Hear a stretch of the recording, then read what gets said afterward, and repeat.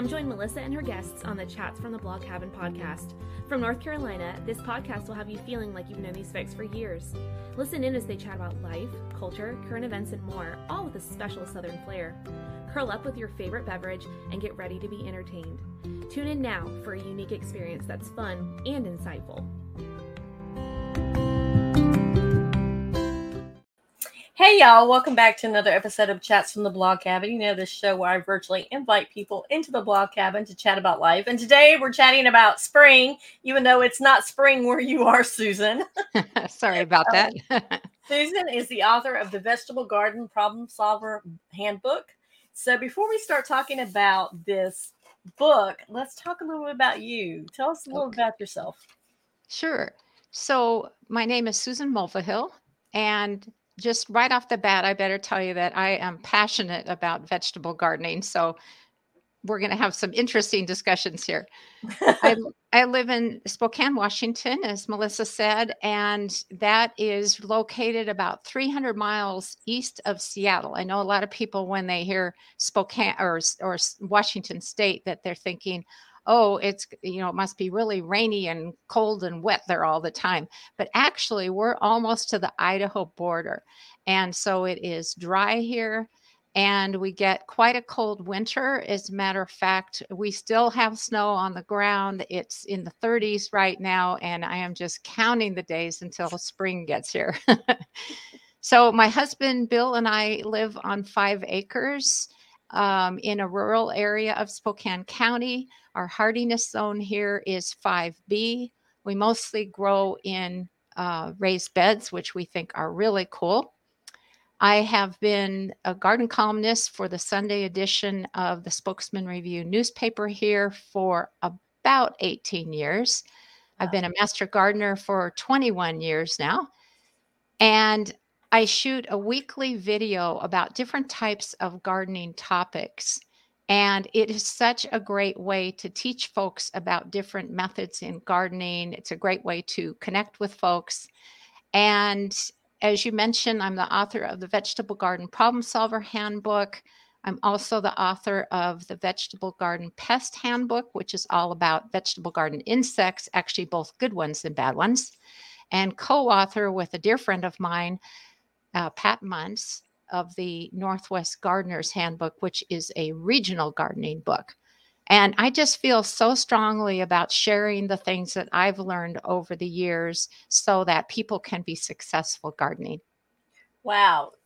How did you get into gardening, first of all? Well, it's a nice story. My grandmother introduced me to gardening right off the bat. I think I was just a few years old. She lived in Pasadena. I'm originally from Southern California, as is my husband. And so every now and then, we'd go to visit my grandma, and she was an amazing gardener. And she would take me out into the garden and show me what was growing. And she said, let's plant some seeds today and, do things like that. She also grew boysenberries. And, that's a great way to be introduced to gardening because I thought those were pretty special. But the cool thing is I really come from a gardening family. My mom was a great gardener. I have 3 sisters.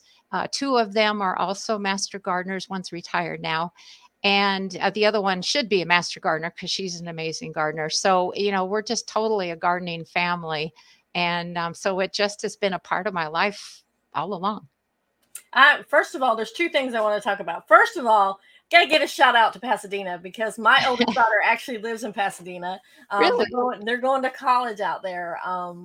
Her husband is going to Caltech and she's going to UC Irvine. So okay, that is very cool. So shout out to a beautiful place because I just went and visited for the first time ever last summer, and it's so beautiful, so walkable. I just wow with it.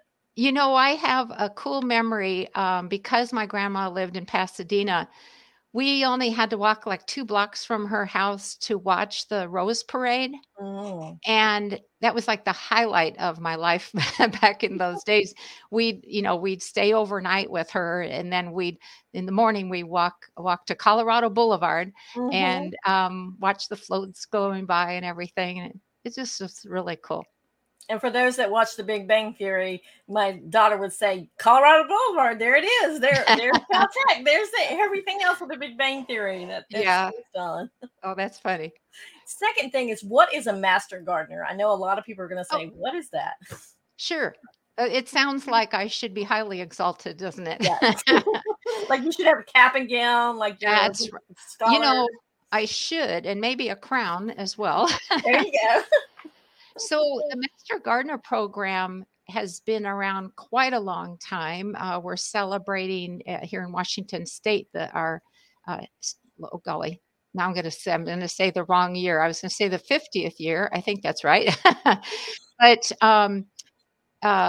it Master Gardener programs are affiliated with land grant universities. So here in Spokane, that's Washington State University. There's Oregon State University, and so on.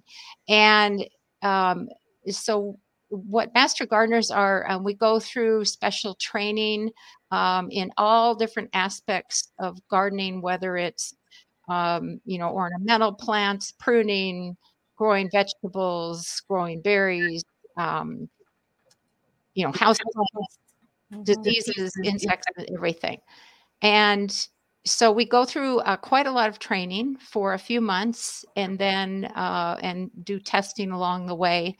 And then we become volunteers to the public. And so here in Spokane, and I know this is the case pretty much at all Master Gardener programs, which are throughout the US and Canada, by the way, I should mention that. But we have a plant clinic that people can come into, or they can email us and, photos of a bug on their plants so we can identify it for them and tell them how to take care of the problem. All of our services are free, and or people can, just send us an email about something, or they just walk into the clinic during clinic hours, and we do our best to help them solve the various little challenges of gardening.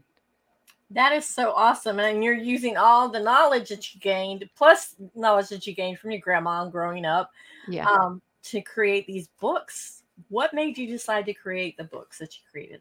Well, there's a little history behind that. And since you brought up with the Master Gardener thing, both with my time with Master Gardeners and then just as a garden writer in general and a columnist, I get asked a ton of gardening questions. And I love a mystery. I love to be able to solve the problem for folks. And I would say the number one question I'm asked is, what is that bug and how do I get rid of it? And so I kept getting those questions. And about, maybe 3 years or so ago, I was thinking, I really need to research what would be a great reference guide to refer people to. I don't mind answering the questions, but I thought there must be something that I could refer them to. And so I kept looking, and everything I found was either not about vegetable gardening or not like real relatable to gardeners, or it was so technical that, it would make your eyes glaze over and you'd think, I really have no idea what I just read. Mm-hmm. So I thought, maybe I have to write the book. So I belong to a professional organization called Garden Communicators International. And we, with the exception of the pandemic, we have a conference every year, and they set up a thing called pitch sessions where you could pitch a book idea to the top editor, garden book editors across the country. And so I thought, that's kind of scary, but I'm going to go for it. And so I rehearsed my pitch over and over and over. You only had 5 minutes to pitch it, and I'd rehearse, and it's like, it's 8 minutes. Okay, what can I cut out? Okay, now I'm going to rehearse it again. And so I finally got it. I made a nice sort of a handout that went with it. And I totally nailed it from all of those practice times. And the very first person I talked to was Jessica Walliser, who she's a fabulous garden book author, but she is the acquisitions editor for Cool Springs Press. And there are tons of wonderful gardening books out there that Cool Springs Press has published. And actually, they've published all 3 of mine. But she was very interested. And she said, give me a call when you get back home from the conference. And I thought, oh my gosh, what have I done? So I called her up after we got back home, and we chatted about it and thought about, how could this book be put together? And so the next thing I know, I'm writing the book, and it came out in March of 2021. And then I really wasn't planning to write another book so soon because for anybody out there who's listening, if you are a writer, you know how much work goes into writing a book and then promoting it afterwards. It is a ton of work. And so I thought, I really need a break. So what happens about, 4 months after the Pest Handbook came out, I got an email from Jessica, and she said, I was thinking about your next book. And I'm thinking, no, I'm not thinking about my next book. I need a break, but I didn't say that. I was very polite. And she said, I was thinking maybe you could write a companion book to the insect book that's about vegetable plant diseases. And at the time I was thinking, well, first of all, I really need a break. And second of all, I thought if a book that's only about vegetable plant diseases might not be that much in demand from gardeners. I'm not sure. And so I told her, I just don't think I could write that book. And, if you want to ask another author, you have my blessing. And so anyway, the more I started thinking about it, I thought, okay, in addition to vegetable plant diseases, there are a lot of weird things that we gardeners encounter.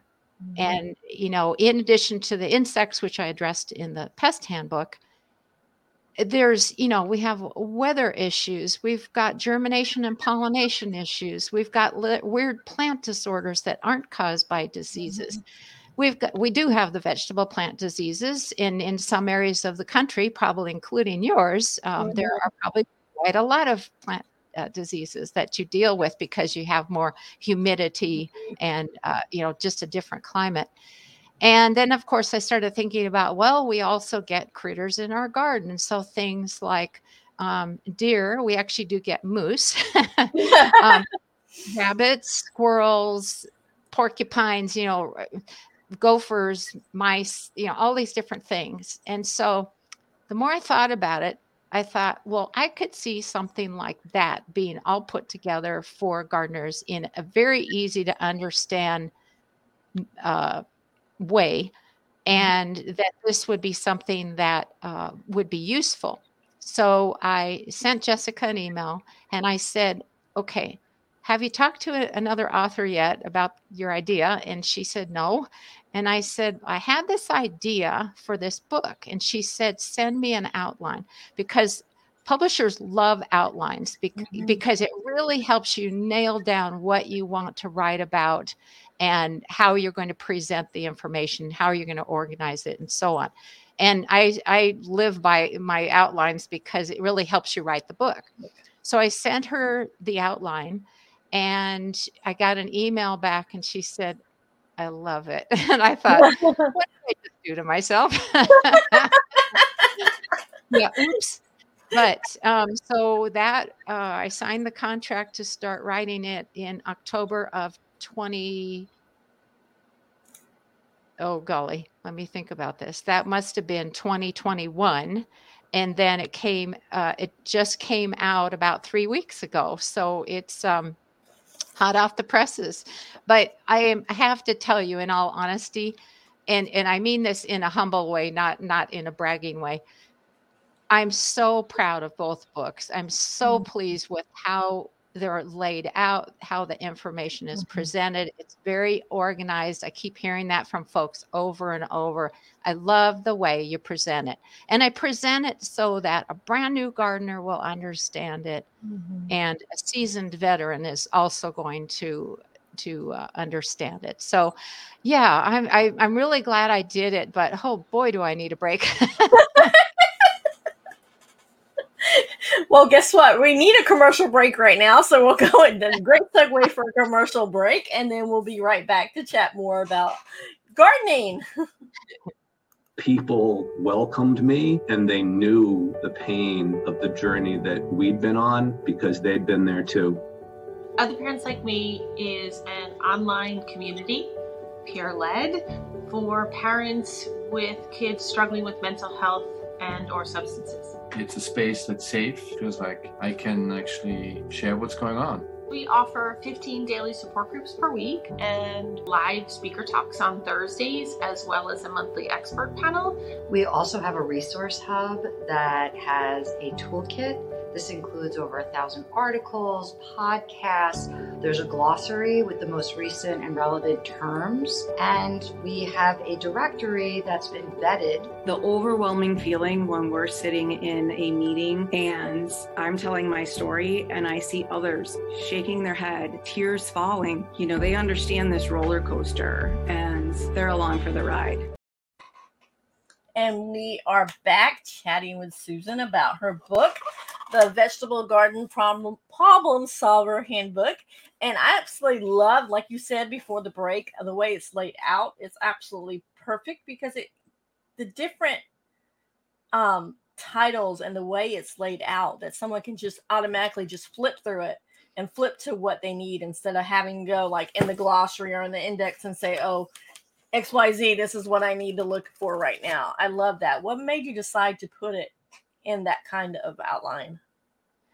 I think more than anything, I just wanted to make it easy for people to find the information they needed and to put it in a logical order. Mm-hmm. And it did help writing the pest handbook before, because first of all, they're laid out in similar manners.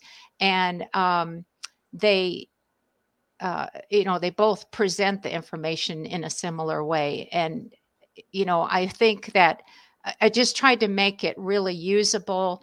It has over 200 photos in, 200 in the pest handbook and 200 in the problem solver handbook, because, some of these things, they're really hard to pinpoint what the problem is. But if you can look at these different photos and go, oh, that's what I've got, then you at least have a starting point to track down the information.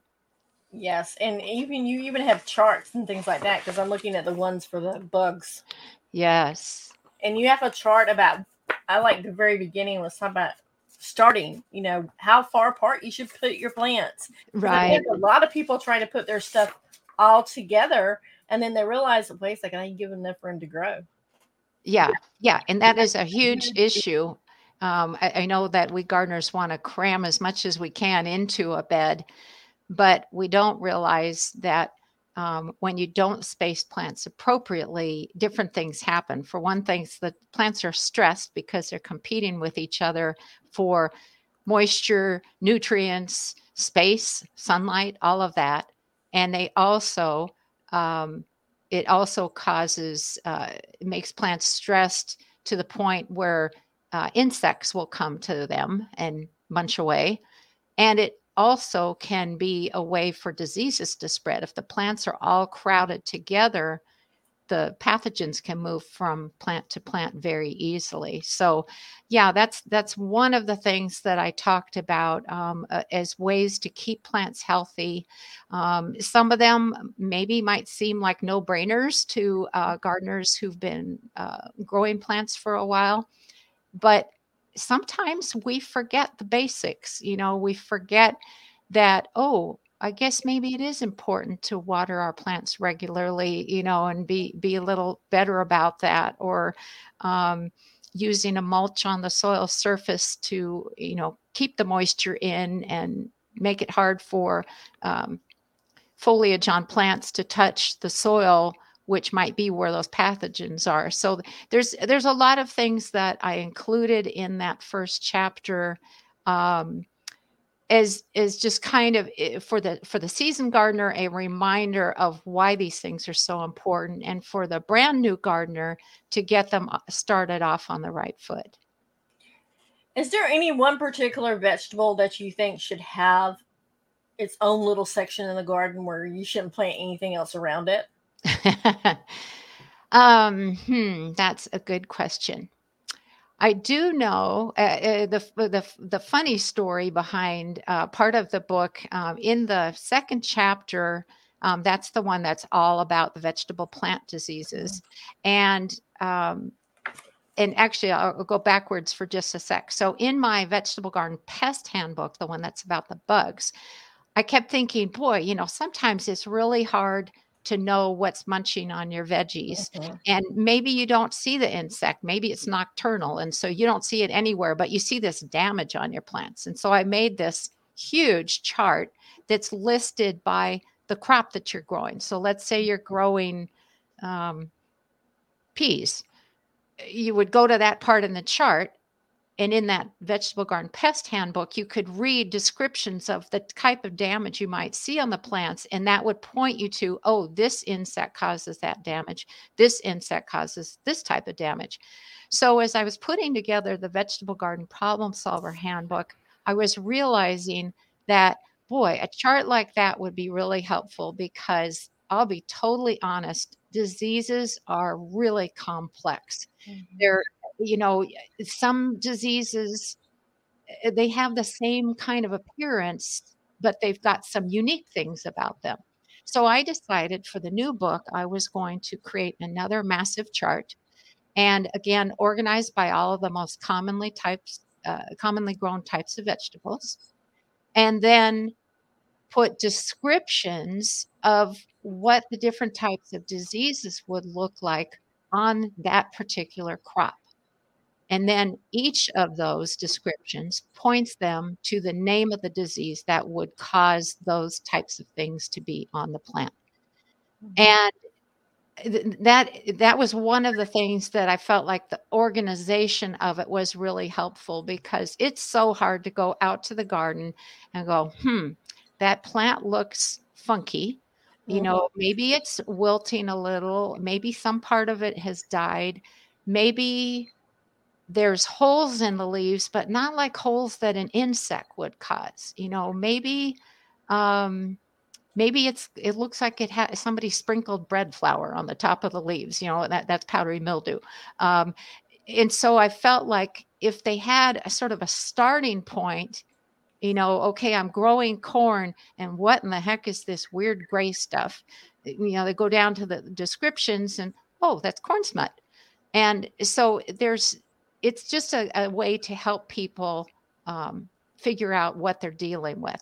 Now, in that chapter, then there are profiles, as I like to call them, of each of those diseases. And so it explains, is it a virus, a bacteria, or a fungi that are causing this? Which crops most commonly deal with this type of disease? What it looks like on the plants, and then a description of what that particular disease does to the plants. Because it is fascinating, aside from being really annoying, with the plant disease. And then I have a whole list of organic strategies for how to deal with the problem, whether it is being able to use an organic product like a fungicide or something that will either control the disease or prevent it. So using it proactively. If you have a disease that you deal with year after year after year, you can anticipate that, okay, that's probably going to happen again. So here's what I can do to prevent that from happening. So I have a whole list of all different kinds of things people can do to reduce the chance, or maybe eliminate, which should be really nice, the chance of disease in their gardens. I just love that. I love the fact that you already mentioned something about the organic ways, because the more pesticides we put out, the more it harms the environment. So let's talk about some of the organic ways that you can help, that you can garden. Okay. So one of the things that I did also, since that chapter 2 is all about plant diseases, as I was, I was so focused on the diseases, and what do they look like and what causes them and so on. And then as I was putting together the organic strategies, I thought, oh, this is really important for someone to do to hopefully eliminate the problem or reduce the chance of it happening. And then I thought, okay, so while I'm in chapter 2, after I've written about all the diseases, I'm going to write more detailed explanations of what these different methods mean. So, I've mentioned about not overcrowding your plants. That's a problem. Keeping up with the weeding. I mean, nobody likes to weed. However, although I have to say, I don't really mind it, but it's because I stay on top of them, so it's not overwhelming. But what a lot of folks don't realize is that there are some diseases that there are weeds that are alternate plant hosts for them. So if you've got that particular weed in your garden, and that's just one more home for it to live on, even like through the winter, and then start the problem all over the next season. It's also that mulching of the soil surface is so important because I mentioned how it's going to help the soil retain its moisture, which is really important when it's super hot. It's also going to make it harder for weed seeds to germinate. So there is a plus. But again, not having those plants, their foliage touching the soil surface where there might be pathogens, that is a real bonus.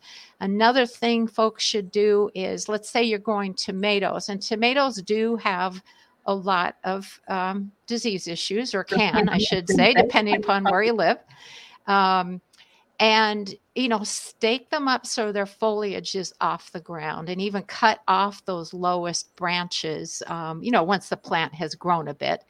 And then that's eliminating that chance that those pathogens could get splashed up onto the leaves.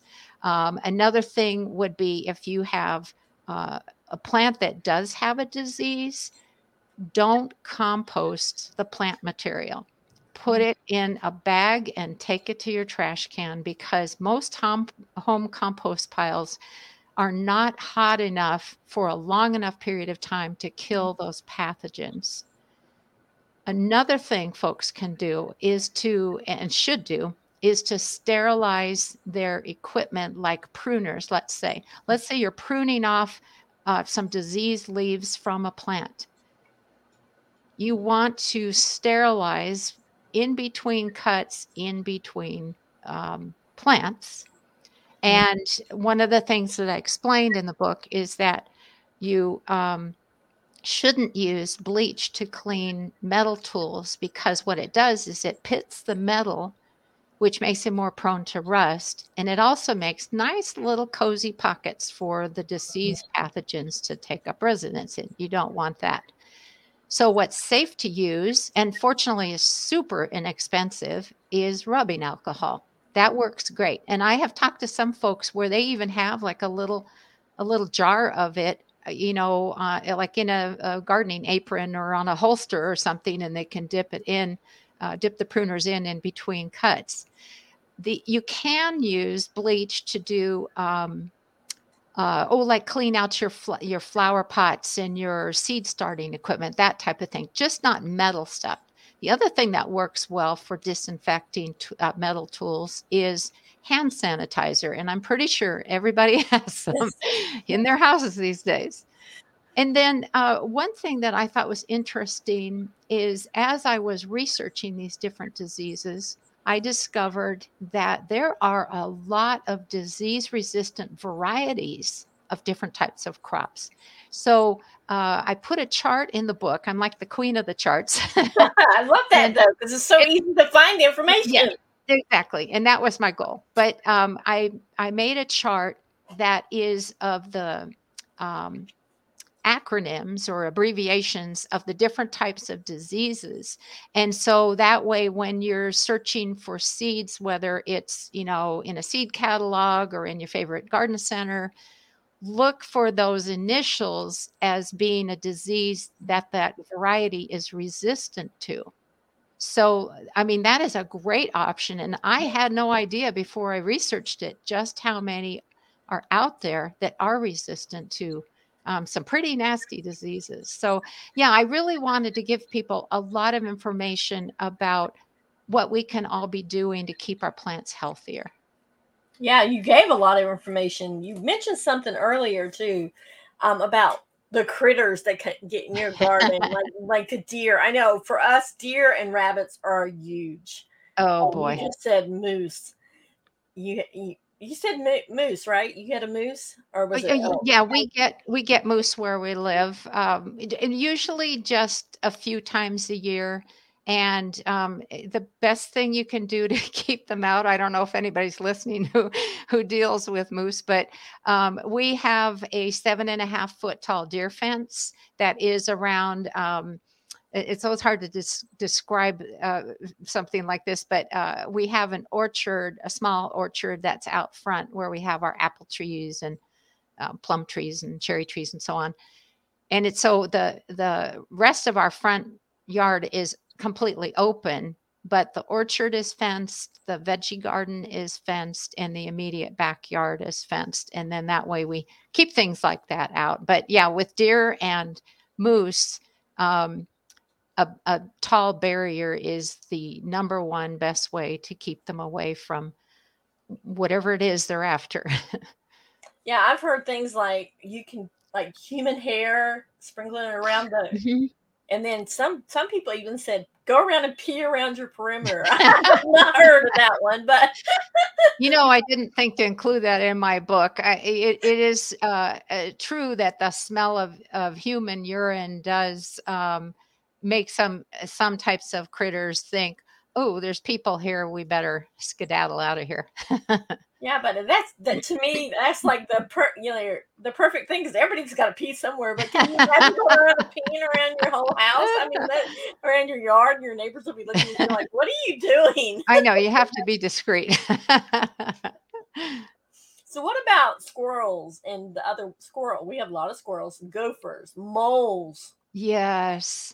Yes. So the if I can remember this off the top of my head, the type, well, heck, I've got my book right here. The just to start off, the critters that I wrote about are birds. Believe it or not, I get a lot of emails about people saying the turkeys, the finches, whatever, chipmunks, deer, pocket gophers, groundhogs. Now, where we live, we've got marmots, and I don't know if you have marmots there, but they're like your basic groundhog.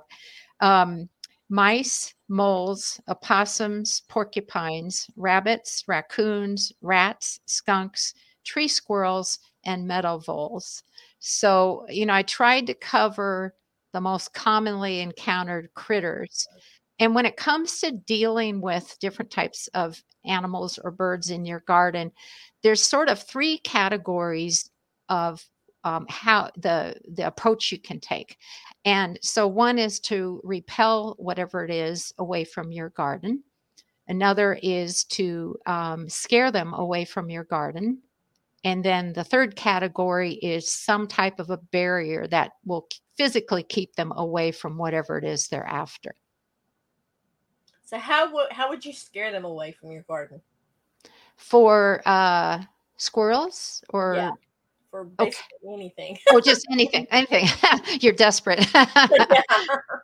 Okay, so in the scaring category, there are a few different things.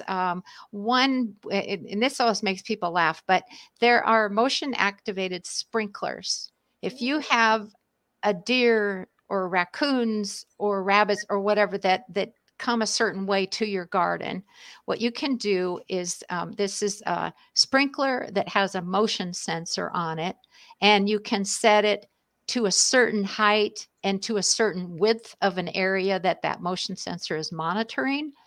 And you hook it up to a hose, you turn on the water so it's basically charged. And then anything that triggers that motion sensor gets blasted with a strong jet of water. And I always tell people, just don't forget where you put it because you might be on the receiving end of a whole bunch of water. Well, in North Carolina, that might be a really good idea is when it's really hot outside. Yeah, you might enjoy it. Yeah, it'd be a pleasant little surprise. But that's a good thing to scare a lot of different types of critters with. Another thing that I use, and I have to preface it by saying, when you're dealing with critters on a regular basis, you have to get creative. And so one thing that I use, it's really successful, and people look at me like I'm nuts, but if it works, I'm going for it. And that's why I shared it in the book. You can scare different types of things like birds or squirrels or raccoons, some different types of things, rabbits, with these toy snakes. So you go to like the dollar store and it's not a big investment. You buy some of these little toy snakes, and some of them look pretty lifelike. I mean, not 100%, obviously.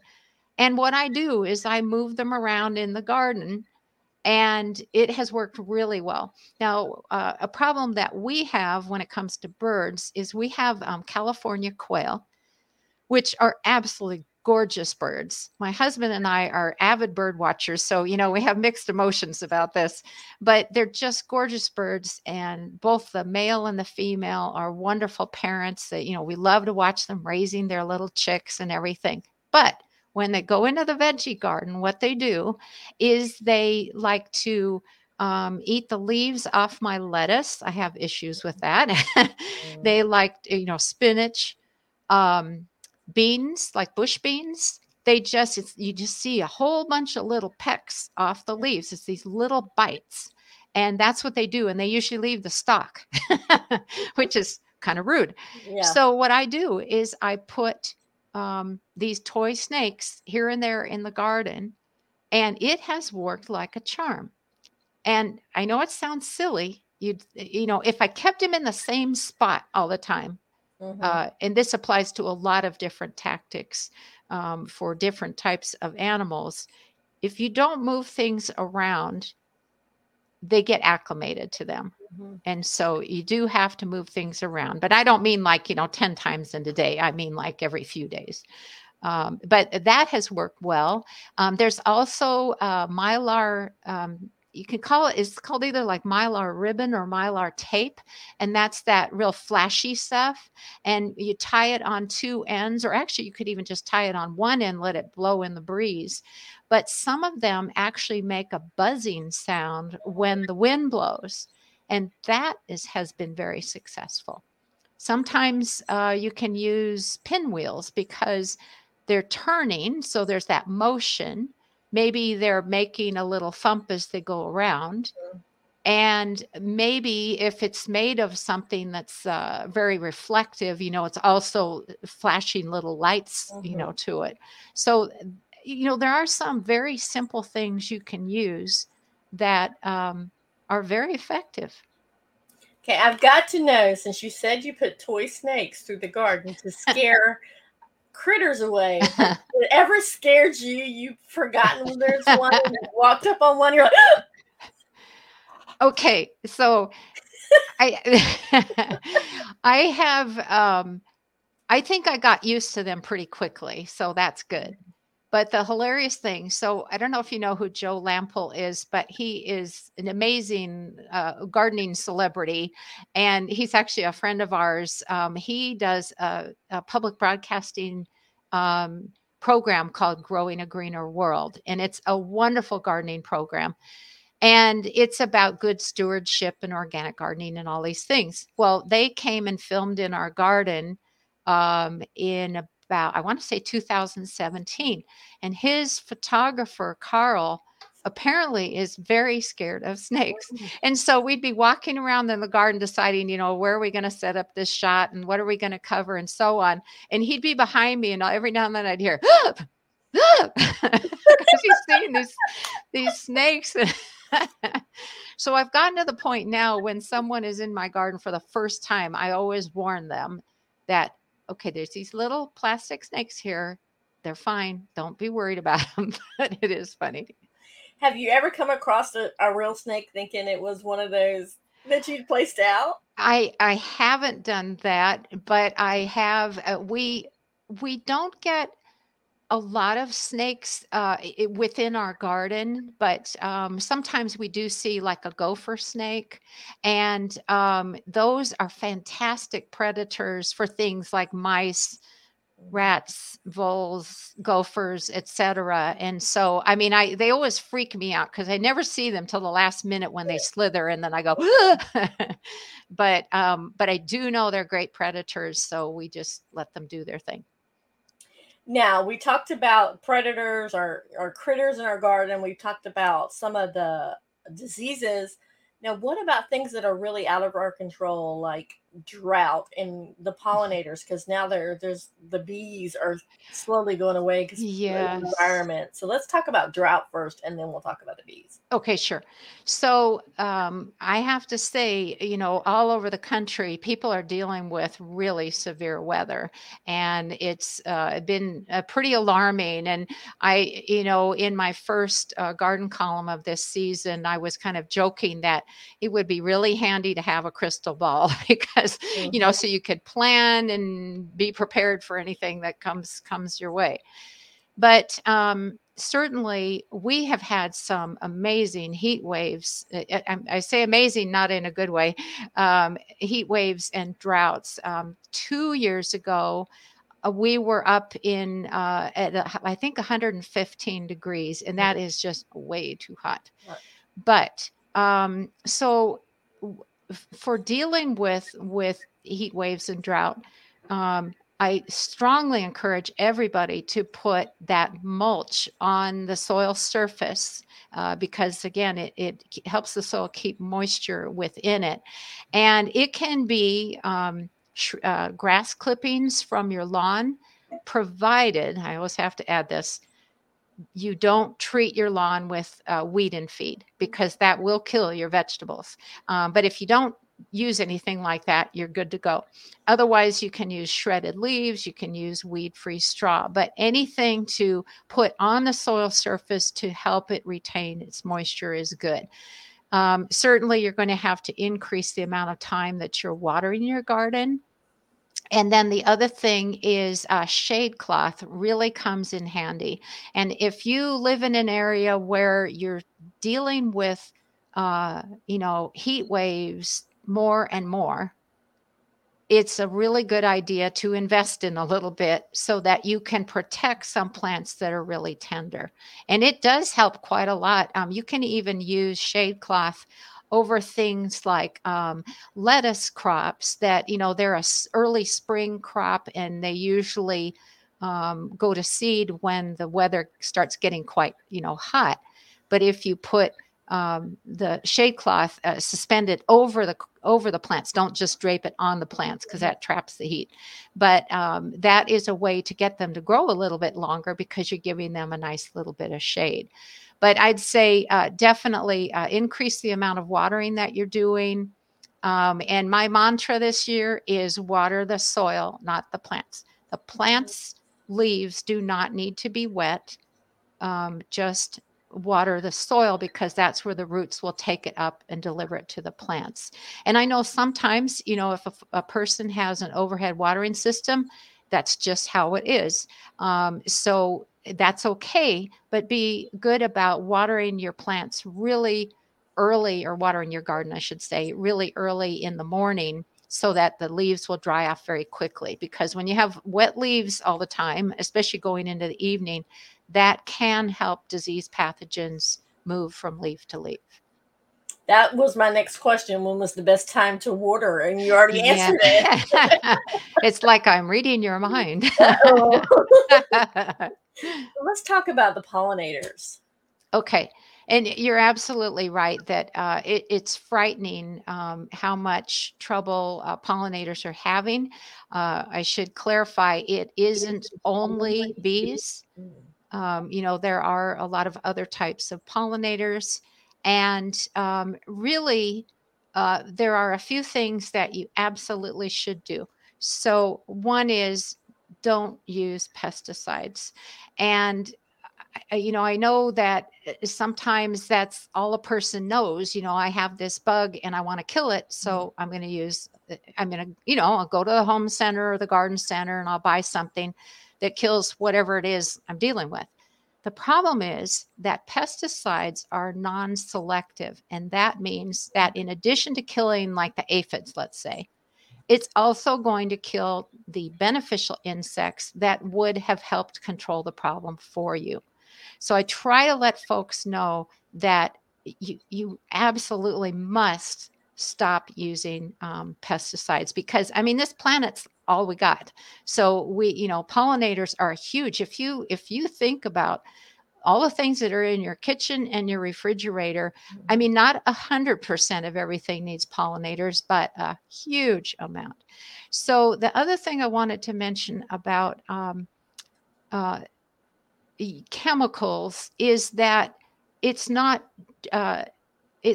just the pesticides that can be a problem. So when I was writing the Vegetable Garden Pest Handbook, I was looking at all of the organic products that gardeners frequently have access to at a garden center. And so when I decided I should do a section that describes how these different products work. And so I did, all these different commonly used products like neem oil and spinosad and horticultural oil and so on. And one of the things I included in each description was if there were any precautions.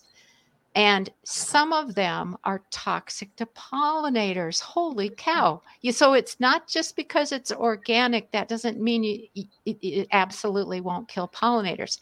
It just means you need to be smart when you apply them. So super early in the morning before they're active, or very late in the day when they've gone home for the day, as I like to say. Don't spray flowers, because that's where pollinators are going to. And so it's not that you can't use those organic products, like neem oil is one of the ones that people swear by, but it's toxic to pollinators. And so it's just be aware of it and apply it at the right time of day. And then plant tons of flowers with different kinds of flower heads. I have never yet had anybody say, but I don't want to plant any more flowers. We all want flowers, right? Mm-hmm. But the reason for the different flower heads is that different types of pollinators have different types of mouth parts. And so certain types of flowers accommodate those mouth parts. But yeah, plant lots of flowers in your veggie garden too, because it will look cool and it's going to attract the pollinators. See, I did not know that. I did not know they all had different mouth parts. So that's really cool. Yes. That actually brings me to my next question. When we were talking about your first book, your second, you didn't want to write your second book. The whole time I've been thinking, well, what about flowers? You're a master gardener. What about your flowers? Are you going to write a book about flowers next? I'm taking a break. No matter what anybody says, except my husband and I were just saying over lunch, I said, okay, what would somebody convince me to write a book about, and I was thinking, well, maybe an actual vegetable gardening book that's all of the nuts and bolts with each individual plant or something. But yeah, I'm taking a break. So what flowers do you suggest? What flowers do you have in your vegetable garden? Well, sunflowers, they really attract pollinators. Zinnias are great. Nasturtiums, calendula, marigolds. What am I forgetting? I mean, there's just so many different ones that attract. And I usually think in terms of annual flowers, that grow just in that single season, because I'm always moving around where everything grows each year. And that way I don't have something in the wrong spot. But there are a ton of great flowers that you can plant to attract the pollinators. And a side note on marigolds, here in North Carolina, we have mosquitoes like crazy. They're great mosquito repellents as well. Ooh, I didn't know that. Yep. That's very good to know. So when should we start planning our garden? Like, I know you probably already have your garden planned out, right? Yeah. I admit it. There you go. Well, it's never too early, I think, to to think ahead about what you want to grow and where you want to put it. I do follow something that's a concept that's called crop rotation. And a lot of people think, well, that's just for big farmers. But it's a way that I think prevent disease issues in my garden. And it's complicated to describe it quickly, but I'll do my best. Okay. So basically, certain plants are susceptible to certain diseases. And so, like, take tomato plants. You don't want to plant tomatoes in the same bed year after year after year, because if they do have problems with diseases, those pathogens are down in the soil. And so if you plant tomatoes there again the next year, well, guess what? You got the same disease again. You do it again the next year, same disease. And so what I do is I actually have a little template, and I should have brought a copy of it with me, but I do use it to lay out my garden. And usually I start with tomatoes, and I think, okay, where did I grow tomatoes for the last 2 or 3 years? I'm not going to plant them there this new year. Unfortunately, it goes a little farther than that. Tomatoes are members of the nightshade family. So that's also eggplants, peppers, tomatillos, and potatoes. So again, when I'm laying out my garden, I say, okay, where did I grow tomatoes, eggplants, peppers, potatoes, and I'm going to pick a different bed to grow the tomatoes in. And it sounds complicated. It isn't once you get into the hang of it. And so I plan that out fairly early. Now, my husband, Bill, who is like the most awesome guy on the planet, he has really gotten into vegetable gardening in the last maybe 10 years, let's say. It used to be just me. And so the problem that we have is that as much as we love each other, we're sort of politely fighting for space in the garden. And so I'm always like, where are you going to put the peppers? Because he's the pepper grower. He likes to grow like cherry tomatoes and grape tomatoes and onions and, all these different things. And so we have to kind of coordinate a little bit. There's a little give and take, but that's what I planned that out right away. And then I'm looking in garden centers and in seed catalogs. We get quite a lot delivered during the winter, which is perfect wintertime entertainment. Yeah. And look through and see, is there something new that maybe I'd like to try? Or like I was saying earlier, do they have some kind of a new tomato that doesn't get early blight or late blight or, things like that. So, it is, the planning is just so much fun, and it's what gets us through our cold winters here. I don't know about you, but cold winters too. Yeah. Okay. That makes me feel better. But planning is a very good idea. I heartily recommend, thinking it through. Don't get carried away, especially if you're a new gardener. Don't overextend yourself, because what will happen is if you don't have enough time to dedicate to the garden, you are going to get overwhelmed and not be able to take care of the whole garden. So, start small early on, pick like 4 crops that you really, really want to grow. Maybe you want to grow a couple tomato plants and some bush bean plants and lettuce and onions or something. Start small. But growing vegetables, growing your own food is just amazing. I love it. Well, there's so much more that I want to ask you, but our time is almost up. Is there one last little nugget that you would like to share with us? Before we talk about where we can find your books and where they can find you? Oh, I'd be very happy to talk about that. Okay. I was thinking, a nugget from the book. I'm totally lost. So let's see. I post daily to Facebook and Instagram, and my feed or account is under Susan's in the Garden. And I say that slowly because a lot of people don't realize there's an S in the middle there. So it's SUSANS in the Garden. That's the whole name. I post a video to YouTube every week on different kinds of topics. I've got over 470 videos. Wow. And that's youtube.com/Susans in the Garden. And then my website is susansinthegarden.com. And I only have 2 of the books up, but the one that we were talking about today is the Vegetable Garden Problem Solver Handbook. And it's on Amazon, but where else can you get it? Oh, you can get it at all of your local independent booksellers. You can get it at places like Barnes and Noble in your town. It's available all over. As a matter of fact, this book and the Pest Handbook have been marketed all over the world because it's that universal. So not just for the States, not just for Canada, the US and Canada. It's being marketed in the UK, in Germany, France, Japan, Australia, all over the place. So if you're listening from far, far away, you probably can find it. But yes, Amazon is an easy way to find it. And the other book is the Vegetable Garden Pest Handbook. I don't have the other one up there because I didn't realize you co-authored that one. Okay. Oh, yeah. So here's the Pest Handbook. Let's see if I can hold this in the right spot. There you go. Yes. And unfortunately, the third book is a leap away. But it's got beautiful rhododendrons on the front. And it is a regional book for Washington, Oregon, Northern California, and Southern British Columbia. Wow. And you're taking a break.